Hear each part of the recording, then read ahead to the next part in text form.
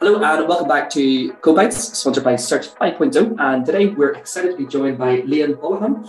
Liam made the move to London a number of years ago, probably more than he'd like to admit, from good old Ireland, and has since head up a number of technology teams across the likes of financial services and within the defence sector, and is currently the CTO with DSST. DSST are a mobile health platform to track and manage all aspects of your health and the health of your family. I hope you enjoy this conversation. Thanks for having me, Stephen. I'm very excited to hopefully impart some experience or stories about my journey as a software or a technologist. Absolutely. This should make a really good conversation, Liam, which I'm looking forward to. Liam, we always kick off. If you can just give us an overview of your experience to date, and maybe for those that don't know, give us a bit more information on DSST. Sure. My journey into technology it probably started very, very young age. I grew up on a farm, miles from the nearest streetlight. Growing up on a farm is great childhood, but a pretty boring teenage years. But I spent my childhood running around farm, hammer in hand. And I think what that has given is a very practical bent, a problem-solving bent to life experience. And I think that sort of set me up to have a STEM or engineering mindset. And in secondary school, I discovered physics, and that seemed to be far more interesting than mechanical engineering, unfortunately. And I went on and did an undergraduate, a double major in physics and computer science. What I would say is that's not a unique childhood, I would say, but I was always very interested in STEM. And I would say for any person thinking on embarking on a career in software engineering and technology, I would say your undergraduate degree matters less than you would think. As long as you have, I would say STEM gives you a great advantage, but if you're doing chemistry, if you're doing maths, if you're doing biology or engineering, the door to being in software is not closed by any means. You have the fundamental skills to do it. So I would say I was set up to always be some sort of engineering or technologist. And I then moved to London to further my physics education. And I went to Imperial College and I did a PhD in physics. And then I bought a car and it all went downhill from there. Like many graduates at the time, you bought a car, but you have to pay for the car. So you have to get a job. And I think I was very lucky in that I got a job with a large organization. It was in the financial industry. And I mean, the actual employer doesn't really matter at this stage, but what it gave me was exposure to large organizations and how they do big tech. And this is before social media or the Googles of the world. So my lucky journey is always had a STEM or a sort of logical mindset, and then was exposed to companies involved in deep problems using big systems. Excellent. Good. Yeah, no, quite a good pathway over the last number of years, going from agriculture, farm life in rural Ireland, and then into London with a big organization, Liam. And for those that don't know, you're currently CTO at DSST. Can you give us an overview of the business and what that entails? Sure. DSST, I won't say it scratches an itch, but certain industries lag behind others in technology. And I would say that, and apologies to any of your listeners, but I would say healthcare in general lags behind insurance, which lags behind investment banking, which probably lags behind the social media platforms and the software as a service providers.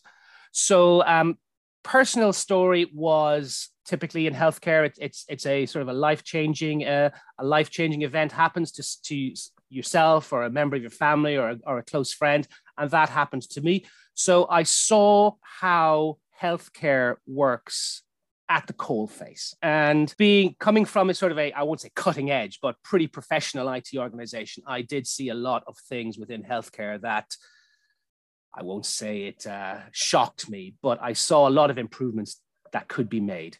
So that's why we set up DSST. And what it does is it allows people to record symptoms, observations, etc., about their health. This is in the area of patient-generated data, or what's called real-world data or real-world evidence. And there's why people would say, well, everyone's doing that. If you have a condition, there's an app for that, is the typical response. So what we did was we thought we want to solve a bigger problem. And we're solving it for not just one condition, but any condition. Most healthcare apps, the hundreds of thousands of them on Google Play or the App Store, they always concentrate on a single condition for a single user in a single language. But having a single condition is not the reality. Well, it typically is the reality when you're young, but when you get old, you start off with no health conditions, then you get one, and very rapidly you get 2 or 3 or 4. Or you could be in a position where you have young children and you have elderly parents, and you could be caring for someone with dementia, or you could have a child with asthma or epilepsy. And having multiple different apps for all this is, I just see it from an engineering perspective, quite inefficient, and it's just data fragmentation. So DSST was created with the goal to be a single point for a family for all their personal healthcare data collection needs. Excellent. Very good, Liam. And Liam, we always like delving into success influencers. So what makes you want to succeed? It's a tough question. I would say, again, sort of harping back to the farm, I was always very driven to see fruits of my labors or to have an impact. My idea of hell would be to be doing something that it really doesn't matter if you ever existed. So to have an impact, and be that raising crops, raising animals if you're a farmer, be it producing software that makes it into production and solves a business need, or solves a need if it was a retail app, or solving problems. So I would say a drive to have an impact in what I do. As I said, it would be a form of hell for me to realize that my time on Earth was wasted. So a burning desire to make an impact. And I'm sure a lot of your listeners starting out in technology they want to build software that has an impact. And people may call it cool stuff. To work on cool stuff means the stuff has an impact. Yeah, absolutely. And listen, even obviously the great work that DSST are doing with the platform, and to integrate everything and cancel out much of the noise that we see. I think that's a great mission as well, Liam, and what you're doing within the marketplace. Liam, we always like looking, obviously you're talking about the upbringing, in rural Ireland, the agriculture piece, and moving to London, and obviously working with some big organisations. What would you say has been the biggest challenge in your career to date? Stephen, there's been so many. But to filter it down, I actually I'm thinking about this now. The biggest challenges I've had have not been to do with, as a technologist, it has not been to do with technology. For your listeners starting out, yes, you will have tight deadlines. You'll be writing software, or stuff just won't work, or you'll be banging your head against the wall to try and fix it. That's par for the course for technology. If it's a hard problem, it's worth doing. So I would say to your listeners, as a software developer, you will have times when you will be on projects that it's a death march of it's a black hole of time and sweat, and there will be tough times like that. But that will happen. But that is not where I would think my biggest challenges have been. I would say the biggest ones have been more around people and process than underlying technology. Yes, there will be times when you will have toxic work colleagues. They will have times where projects blame games will start. But in general, I would say for technologists, the technology will not be the biggest challenges. You will solve those with your own brain power, and you will get a lot of satisfaction from that. I would say that it will be the interaction with managers, underlings, process, business culture is where the dragons will lie. Interesting. Yeah. So the overall human skills and stakeholder management. Liam, I love that quote set at the start as well. If it's a hard problem, it's worth doing. What advice could you give to any aspiring software engineer in today's current market? I would say, okay, first of all, the good news is there is a lack of technology pool in the world today. And I know people are thinking that AI and ChatGPT will automate everything. No, it's not going to happen. There is still, I think there's a huge untapped market for technology. STEM, you will still have a pretty successful, or there's lots of work to be done, lots of interesting work as well. What I would say is personal traits that, let's say personally for me as a hiring manager looking for people starting out, is everyone is going to be hardworking. Everyone's going to put in huge hours. Everyone's going to be talented. Everyone's going to have certain experience in certain languages that they may think are the cool things of the day. But strange enough, the one thing I do look for is curiosity and willingness to learn. It scores big in my book. So not to be afraid to learn stuff. And yeah, it's be that a new technology, be that a new process, be that a new IDE, be whatever. As long as you enjoy learning, I don't think you will have a problem. Excellent. Yeah, that whole curiosity mindset, Liam. I enjoy that.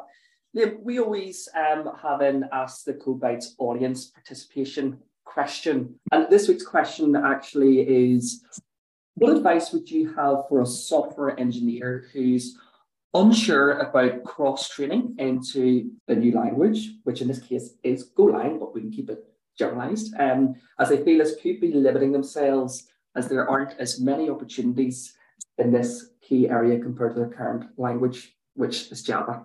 Right, Stephen. Interesting use of words there, to be honest.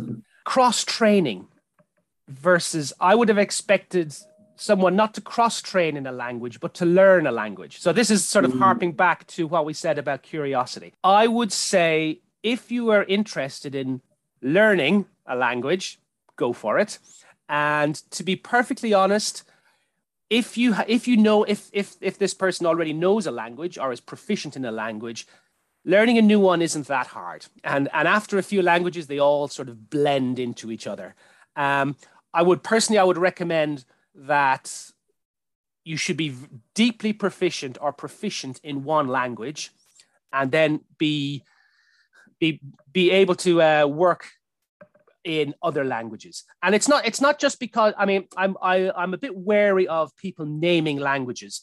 For example, Golang or Python or Java, and people get zealous about, oh, .NET is terrible, Java is the only thing you should do, you're crazy. They said that about C. They said that, it's been said about every language. It's always either you're crazy or you're brilliant.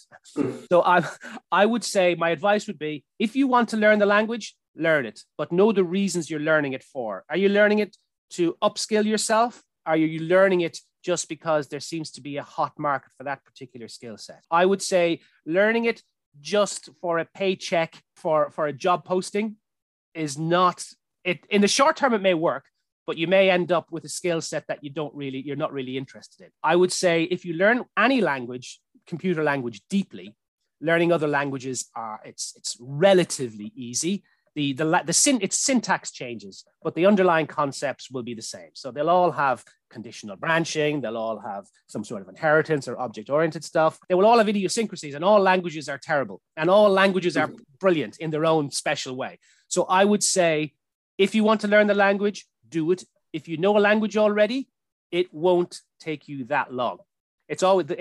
It's the first one is always the hardest. The first million is hard, and then the second million is easy. It's the same with computer languages. But I would say if you learn one deeply, then you're gaining insights that you can apply to any languages. And so unfortunately I have seen developers that are excellent in one language but have no concept of how databases work, or how messaging works, or how you write software without infinite resource. So I would say, learn one language deeply, but do not become so specialized that you're cutting yourself off from other areas or other problems yet to be solved.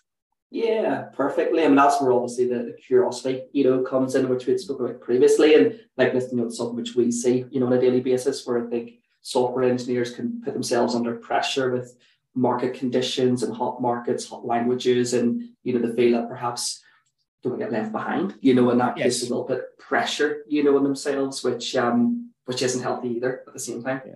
I mean, languages, they don't come out of thin air. So Golang as a language, if you knew Java, you would understand it. You mightn't get deeper insights in it, but you could read it and you could look at it. And Golang, I think it was one of the developers of Golang was a developer of the B language, which became the C language. He's an old graybeard like myself. And all of these, and Unix and Linux. So languages aren't created in isolation. They have a pedigree, they have a history, and they inherit their idiosyncrasies as well.